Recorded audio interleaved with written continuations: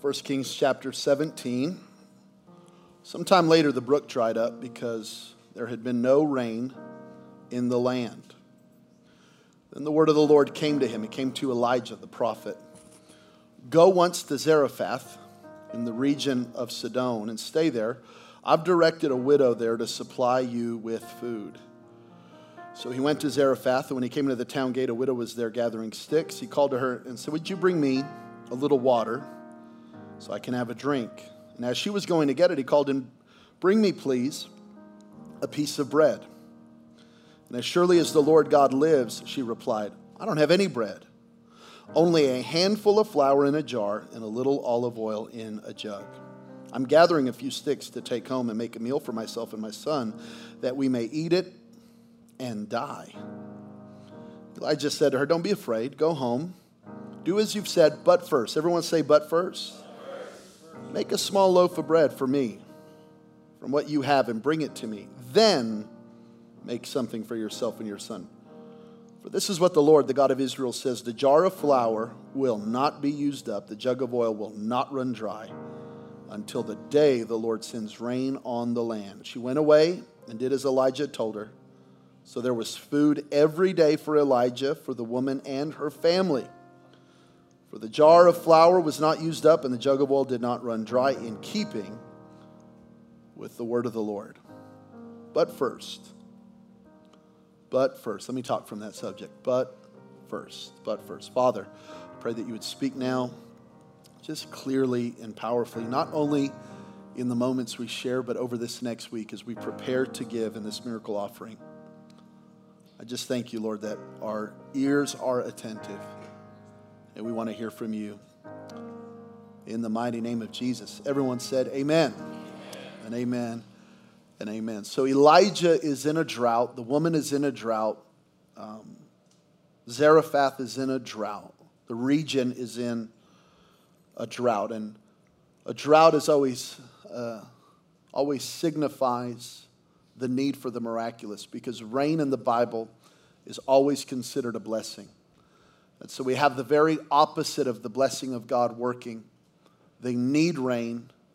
They need resource. They need God to do something in their life. And today we're not in a physical drought, but you may have an area of your life. I think I'm preaching to probably everyone who says, I need God to do something in my life. I need God to move in my life. I need God in some area of my life. I need the miracle working power of heaven in my life. I need his provision. Am I preaching to the right group of people? And this is what a miracle is. And we can believe God for miracles. Now I know that my ministry is focused on teaching and focused on principles, but never forget this, we believe in miracles. We believe that God can move in our lives. We believe that God can intervene in our lives. We believe that God can move mountains. We believe in physical healing. We believe in hearing the voice of the Holy Spirit, divine direction, freedom from addiction, unexplainable favor. We believe that God can move in our lives. See, obedience is when we do what we can do. Wisdom is when we know what we should know, but a miracle is when God does what only he can do.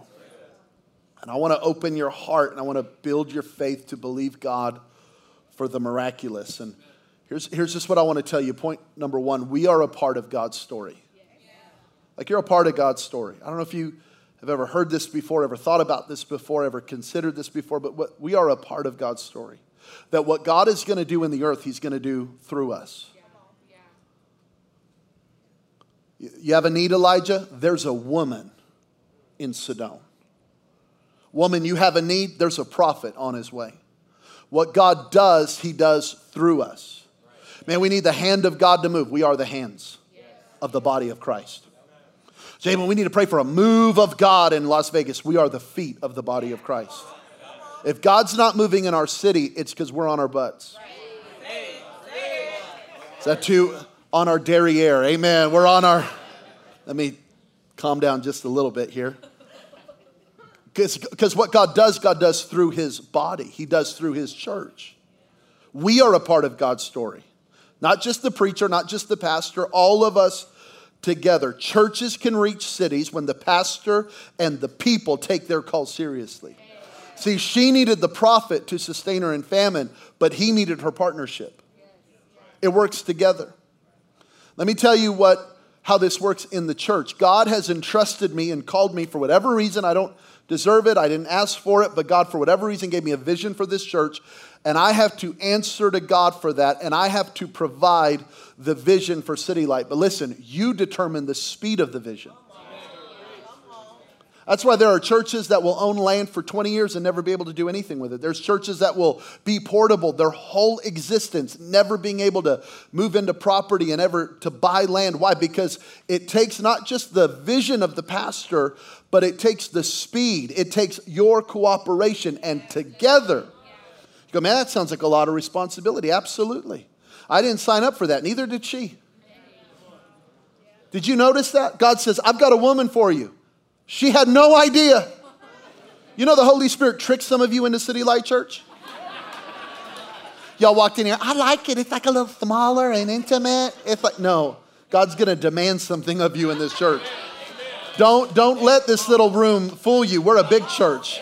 We got a big vision. We want to make a big impact. We want to see a lot of people come to Christ.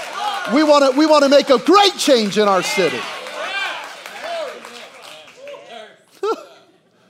Romans 10:15 says, how can they preach unless they are sent? It's a partnership. I cannot do everything God's called me to do without you. We fed over 100 families this week, made sure they have everything they need for Thanksgiving. We can't do that without you. That's not any one of us doing that. That's all of us together making sure that the needs of our city are met and that the gospel is going out. 45 people, like I said last week, came to Christ. That happens because all of us. It happens because I preach, but it happens because you brought. So we reach Las Vegas together. Now notice this, the Exodus chapter 35, Moses is receiving an offering for the tabernacle. This is the first physical space where God would meet with his people in the Bible. This is the first tabernacle, and eventually there would be a temple, and you could read about that in 1 Chronicles 29 and on and on. But this is that first place where God says, I'm going to meet with my people. There's going to be a place of meeting, the tabernacle. And look what Moses does. Moses said to the whole community of Israel, this is what the Lord has commanded. Take a sacred offering for the Lord. Time out. I thought it was for the tabernacle. It's for the tabernacle, but it's to the Lord. When you give through City Light, but you give to Jesus. I have no power to bless you, but Jesus has a lot of power to bless you. And when you give through us because of trust, relationship, vision, agreement, on and on. But when you give, the moment it leaves your hands, it goes into the hands of Jesus. You give through us because we're in agreement, but you give to God. God calls it a sacred offering to himself. Let those with generous hearts present the following gifts to the Lord: gold, silver, and bronze. Now, as soon as he says that, some people in that room are going, well, I don't have any gold. I don't have any silver. I don't have any bronze. How about this? Do you have any blue? Come on, somebody. Do you got any purple? You got any scarlet?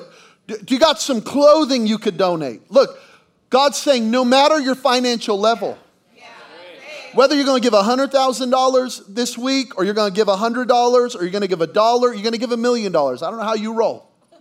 I don't have access to any of your bank accounts. I don't know what you got. Here's the point.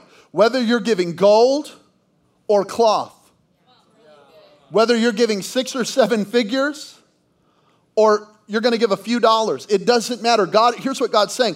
I want everyone to get involved. Doesn't matter, well, how much did you give? Well, how much did you? It's not about that. It's about everyone doing what they can do. Fine linen, goat hair, cloth. Look at this, all different levels of giving. How about oil? You got oil? You can do that. You got spices? You got some salt, pepper? Let's go. For the anointing oil. You got stones, gemstones because they were going to take all that cloth and they were going to make the garments for the priest. In other words, here's what God's saying. He's just saying, whatever you can, I'm not asking you to do something you can't do. Well, put it on the credit card and trust God. No, no.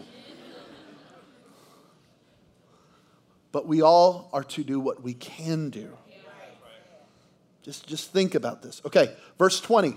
So the whole community of Israel left Moses and returned to their tents. Look at that. Let me tell you what happened. He went, go home, pray about it. Go think about it. Go talk to your spouse. Go figure it out. They all went home. In other words, it wasn't a high-pressure offering. That's why we give you time. I started talking about this 4 weeks ago. It's a 5-week process before we actually receive the offering that we say, you go talk to God. Go back to your tent. Amen. Condo, apartment, house, whatever you got. You go home. You go figure this out. You go talk to God. Look, and all whose hearts were stirred. Now notice this. The whole community heard it, but only those whose hearts were stirred gave. So not everyone gives. But I'm praying that your heart is stirred. Let me go a little further, because you're like, see, it's not for me. No, if you pray, God will stir your heart. Because God's never going to tell you not to give, and the devil's never going to tell you to give. Anyway. It's just true. Man, I got this number, but man, I feel like maybe it's the devil. The devil's never going to tell you to be generous, bro. Okay. Whose spirits were moved, came and brought their sacred offering to the Lord. They brought all the materials needed for the tabernacle. Notice this, needed for the tabernacle. That means the tabernacle, the church, has needs. God didn't have the need, the tabernacle had the need. God didn't have the need, the house of God had the need. God doesn't need your offering. We talked about that last week. But the house of God has needs. And you just got to see that there is a difference here. For the performance of all the rituals, sacred garments, both men and women, all whose hearts were willing. Now, if we go to 36:6, so now jump a chapter, here's what you're going to find out. Exodus 36:6. The people gave so much that they go to Moses and they go, tell them to stop giving. Turn up. This is a pastor's dream scripture. We have enough.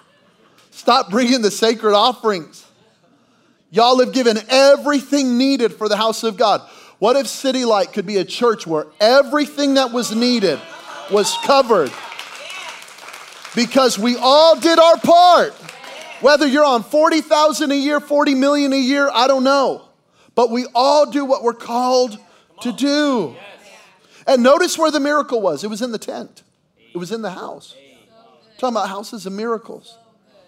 They didn't go to Steve Wynn. They didn't call Elon Musk. They didn't go back to Pharaoh in Egypt. Everything that was needed for the tabernacle, the people had. Now, I know Elon has to dump some stocks. If he wants to give them here, come on, brother. Sow into the house of God. But we don't need outside to accomplish what God has called us to do. Well, if we could just get a couple of raiders to come to our church, and if we could just get, you are so small thinking. If we would all just do what we're called to do. Every pastor in town is probably praying for raiders to come to their church. The miracle's in the house. Now look, if you're a raider, I'm glad you're here. But we get into this small thinking. Well, if we could just get a couple of rich people, that's not how the church is to function. We don't function off one person's big offering. We all do what God's called us to do. I'm just telling you. Because that small thing can get on me, but it can get on a whole congregation. If we could just get Mr. Hilton or something over there. He got the Resort World now. If he could just come on over. Now look, if they come, that's cool, man. Great. I'd like a suite at the top of that hotel. I'd like to see the strip. But you just got to understand, we don't do ministry that way. We call for every person in our church to go back to their tent and wrestle with God and get a word from God. We all do what God calls us to do. Number 2, put God first. Put God first. I gotta wrap this up, and I'm only in point 2. Put God first. Look what she says. I'm going to eat this biscuit and die. Number one, she didn't know that. She didn't know that. She was in agreement with a satanic force that was trying to strip her of her hope. I'm going to eat this and die. You don't know that. But a lot of people, they end up living in hopelessness. What is hopelessness? Here's my translation. Here's my definition of hopelessness.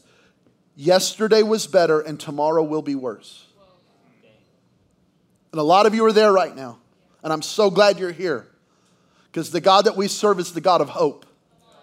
And a lot of you have believed the lie of the devil. Yesterday was better, tomorrow will be worse. So I might as well just eat what I got and die. No, there's more for you. There's a future for you. It's on you and it's on your children and it's on your family. Every negative emotion you have about your future is not from God. If you have a negative emotion about tomorrow, you can know this is from the devil. Here's why. The devil doesn't know your future. Only God knows the beginning from the end. So the enemy will speak words of discouragement and hope you come into agreement with them, just like this woman. See, when this woman gave, we're going to get there in a second, but she broke something in the spirit over her life. And many of you are in an unholy agreement with demons. I'm not calling you demon possessed. I'm not even calling you oppressed. I'm saying you've believed the worst news. And it was her seed, it was her giving that was about to break that. And I'm telling you, for some of you, that this offering is going to break something over your life. I'm just telling you. No faith in the room for it? That's okay. I'll take yours too. I'm telling you, it will break something over your life. I'm excited about my future. And one of the reasons I'm excited about my future is because I know what's in the ground. I got seed in the ground. Therefore, I'm fired up about what I have for tomorrow. I'm not believing the worst about tomorrow. I'm believing for harvest tomorrow because of the seeds I've sown. Now, so she didn't know that, but that's what she was declaring. But I just want to tell you that God has good days for you. God says, I know the plans I have for you. Now, I know right now, look at this in context. Jeremiah 29:11. They're in Babylon. They're in captivity. They're going to be there for 70 years. God says, I know the plans I have for you. I know that there's COVID right now. I know there's Delta and then Delta Plus and then probably Delta Diamond next. Oh, that's an airplane joke. Frequent flyer miles. And the next thing will be this and the next. And I know inflation. I know everything. I know the plans I have for you. And here's what they are. They're plans to prosper you. I know you're in Babylon, plans to prosper you. I know we're in dark days, plans to prosper you. I know there's a lot of unknowns right now, plans to prosper you. I know there's a lot of fear going on right now, plans to prosper you, not to harm you, plans to give you hope and a future. So if it's not good now, God's not done. Come on, somebody. Put a praise on that right now. Come on, put an amen on that. If it's not good now, God's not done. And I'm not going to eat my seed and die. I'm going to sow it to ensure my future. Okay, I'm getting into next week's sermon, so I got to stop right now. He goes, cool, you going to die? Okay, but first.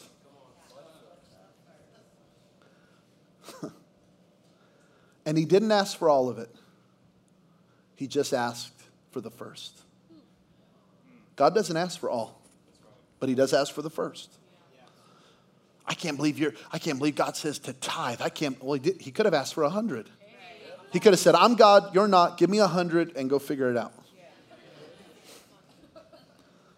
He goes, I don't want it all. I just want what's first. I'm first. I don't want to eat all the oil and flour. God just says, but just trust me with the first. Now notice this. Elijah did not say, bake a cake and cut it in 3. There's no faith in that. He says, make mine first.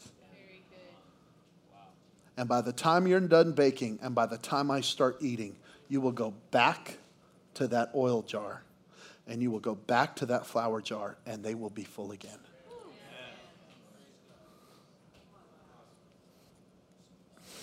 You got to put them first. And I know this sounds insensitive. Like I would never do this. Preacher, ask a widow for her last meal. You want to talk about cancel culture? I'm done. I'm canceled. I would need private security the rest of my life. I would be. Come on, somebody. Well, cancel culture, like for 20 minutes, and then everyone will forget by tomorrow, but you get it. It would it'd be like that. Listen, she didn't have a lot, but God doesn't need much. She just give God something. Give God something to put his hands on. Give God something to work with. What you have may not be enough. It may not feel like a lot. The devil may be screaming that what you have is insignificant, or that what you're going to give next week is insignificant. But placed in the hands of God, you're not enough becomes a curse breaker. Becomes a curse breaker for the next generation. She goes, this is all I got. I don't have anything. It sounds like the disciples. In John chapter 6, verse 9, Jesus looks out at a crowd of 20,000 people. He goes, hey, we should feed them. And Peter's faith rises. And he goes, well, we got 5 loaves and 2 fish. And you can immediately see the tension. It's like every eye turned on him like, what are you? Because here's the next line. But what good is that? Hey guys, we should feed these people. We got some bread and fish. It's like if he would have just looked at Jesus, Jesus would have been like, you're getting it. But instead he probably looked at Judas or doubting Thomas. And so he goes, but it's nothing. It is something if it's in the right hand. It's nothing in Peter's hands. It's nothing in Judas's hands. It's nothing in Matthew's hands. It's nothing in Bartholomew's hands. It's nothing in Thomas's hands. But if you will take that and you will put it in Jesus' hands, it will become more than enough. Say amen to this preaching. Whew. And by the way, lady, the biscuit you're about to make, it ain't enough anyway. How are you going to ask me to give? I make $50,000 a year. I make $40,000. How dare you ask with everything that's going on in our nation? It's not enough. So you could try to live on your not enough. Or you could give your not enough to Jesus.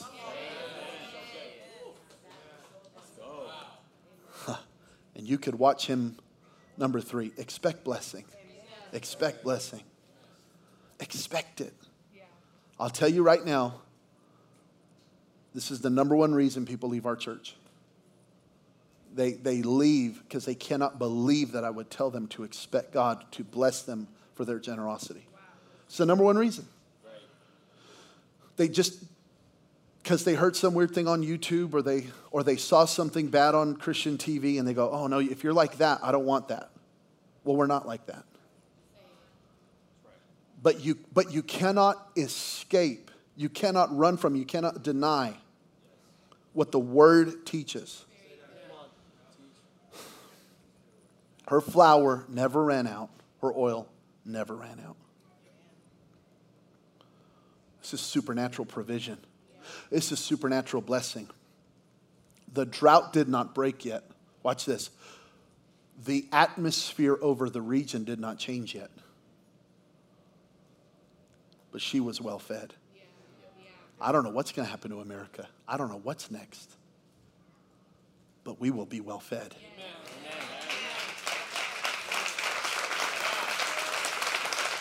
I'm not giving you false hope. I'm telling you what the Bible says. Deuteronomy 15:10, you shall give to him freely, and your heart shall not be grudging when you give to him, because for this the Lord your God will bless you in all your work Now, whether you got a job or you're a stay-at-home mom, or it don't matter. If you're working, blessed in all your work and in all that you undertake. Like, what do you do with that? Do you just ignore that? That's spiritual. It's not spiritual. It's in all your work and in all that you undertake. God says, I'm going to bless it. Proverbs 22:9. Here's one. He who is generous will be blessed. Now, I didn't say you're going to be a millionaire. I didn't say you're going to drive a Rolls Royce. But you're going to be blessed. And you're going to know it. Like, how do you know you're blessed? You're going to be able to see it. Proverbs 11:24. I'm just giving you the Bible.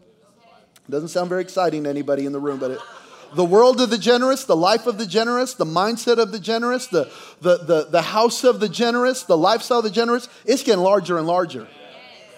Literally, in the Hebrew language, it's going up and up. It's getting bigger and bigger. It's getting wider and wider.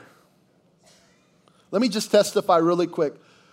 Goldie had her birthday party last week. She's 5 years old, and we invited some of the girls to the church, from the church to be there that are around her age. And I'm sitting there in the home, and there's 2 African-American girls, and there's Asian girls, there's Middle Eastern girls, there's Hispanic girls, and there's white girls. And they're all in our house, and we're from Belen, New Mexico, population 1,700, where I didn't even know the Philippines was a country. Come on, somebody. I knew one black person in our town. There was one, Keith, and he was on my soccer team, and he was it.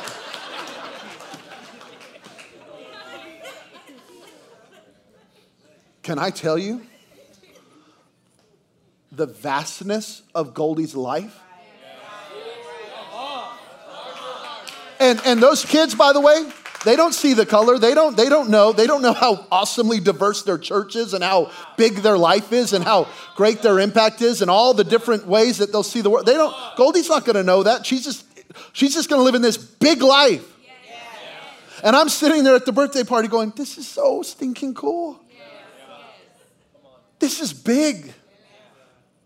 I just want to tell you, that's what the kingdom does. It just makes your life bigger. Okay. The one who blesses others, they're abundantly blessed. Those who help others, they're helped. How about 2 Corinthians 9:7? You must each decide in your heart how much to give. Don't give reluctantly or in response to pressure. If you feel pressure, don't give. Hey, if you feel pressure, don't come next week. Take the weekend off. Blame it on the turkey. Blame it on the coma. I was still in a turkey coma, Pastor. One guy found me after the 9. He goes, Pastor, man, I wish I could be there next week. I'm cutting my hair. I just can't. He's just kidding. He's kidding. Okay. For God loves a person who gives cheerfully. Now, again, for you that have an issue with this, Paul could have stopped there. Hey, God loves a cheerful giver. You need to give. You have a good attitude about it. But because God is so good. Look what he does. He throws a promise on it. And God will generously provide all you need. Now, all you need in today's world is not just a roof over your head. You need options for your life. You need to decide where you're going to send your kids to school. You need to decide where you want to live. You need to decide what college you want to send your children to. You need to decide. These are like, don't just limit this to, well, I drank water today and I live under a roof. Well, there's more. That's not greed. It's not greed to take care of your family, and it's not greed to want to take care of your family. So you're going to have all you need. Then you will also have everything, then you will always have everything you need and plenty left over to share with others. Plenty left. Look.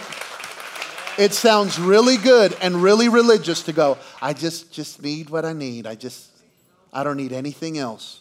And preachers will always go to Proverbs chapter 30, where one of the writers of Proverbs goes, God, don't give me too much. Don't give me too little. Just give me what I need. And we find that little verse and I just need what I need. I just don't want anything. And we limit people from living in the plenty left over to share with others.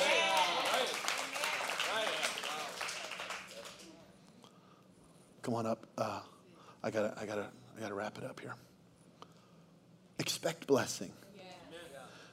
Expect that as you give into God's house, God's going to do something incredible in your life.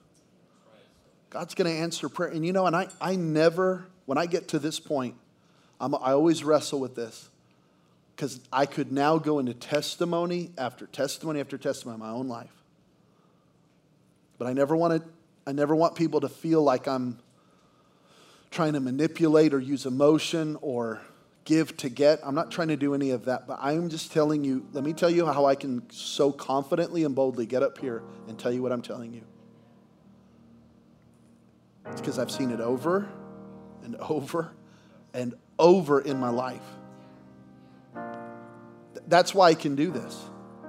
Not because I need it, not because I'm taking any of this money, but because over and over I have seen how God has worked in my life when I've been generous.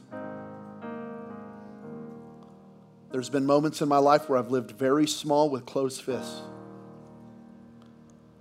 But by the grace of God, I've come to a place now where I live big with open hands. And God has done Ephesians 3:20 in my life. He's done exceedingly. He's done abundantly. He's done above all that we ask or think according to the power that works within us. I'm just telling you.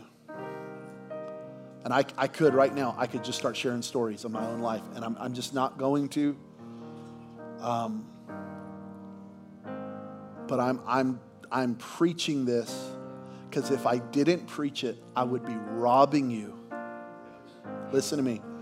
I'd be robbing you of the opportunity to experience this kind of life. And I could just ignore it, and we could just kind of never talk about anything like this and never make people feel uncomfortable and never. I'm telling you, it was these kind of messages and these truths that they changed my life. They did. They honestly did. And I have to steward this, and I have to give it to you. But first, I want you to be prayerful this week. I want you to open your heart this week to what God would lead you to give. And many of you, you're sitting here, you're going, I'm ready to give. Will you give as the Lord leads you? But I'm telling you, God is preparing something for us. I don't know what yet. I don't know if land is going to open to us. I don't know if a building's going to open. We're in literally daily conversations with our real estate agents. We are constantly on the lookout, constantly on the hunt. We get excited about something, and then we get a no, and then it's okay, the next property, and then we just got really excited about one piece of land, then found out there's a lien on the land, and so they go, well, you can buy it, but you could be in years and years of delegations. Well, okay, no, can't do that, so on to the next. And with every no, listen, we're getting closer. We're getting closer. And I want you to think about this, because in the years to come, 5 years from now, 10 years from now, 3 years from now, 20 years from now, you will walk into buildings with your children. You will walk into properties with your grandchildren. And you will say, we had a part in this. We had a part in this. We're a part of God's story of Las Vegas. We're a part of God's kingdom story in this city. Pretty cool. Thank you, Jesus.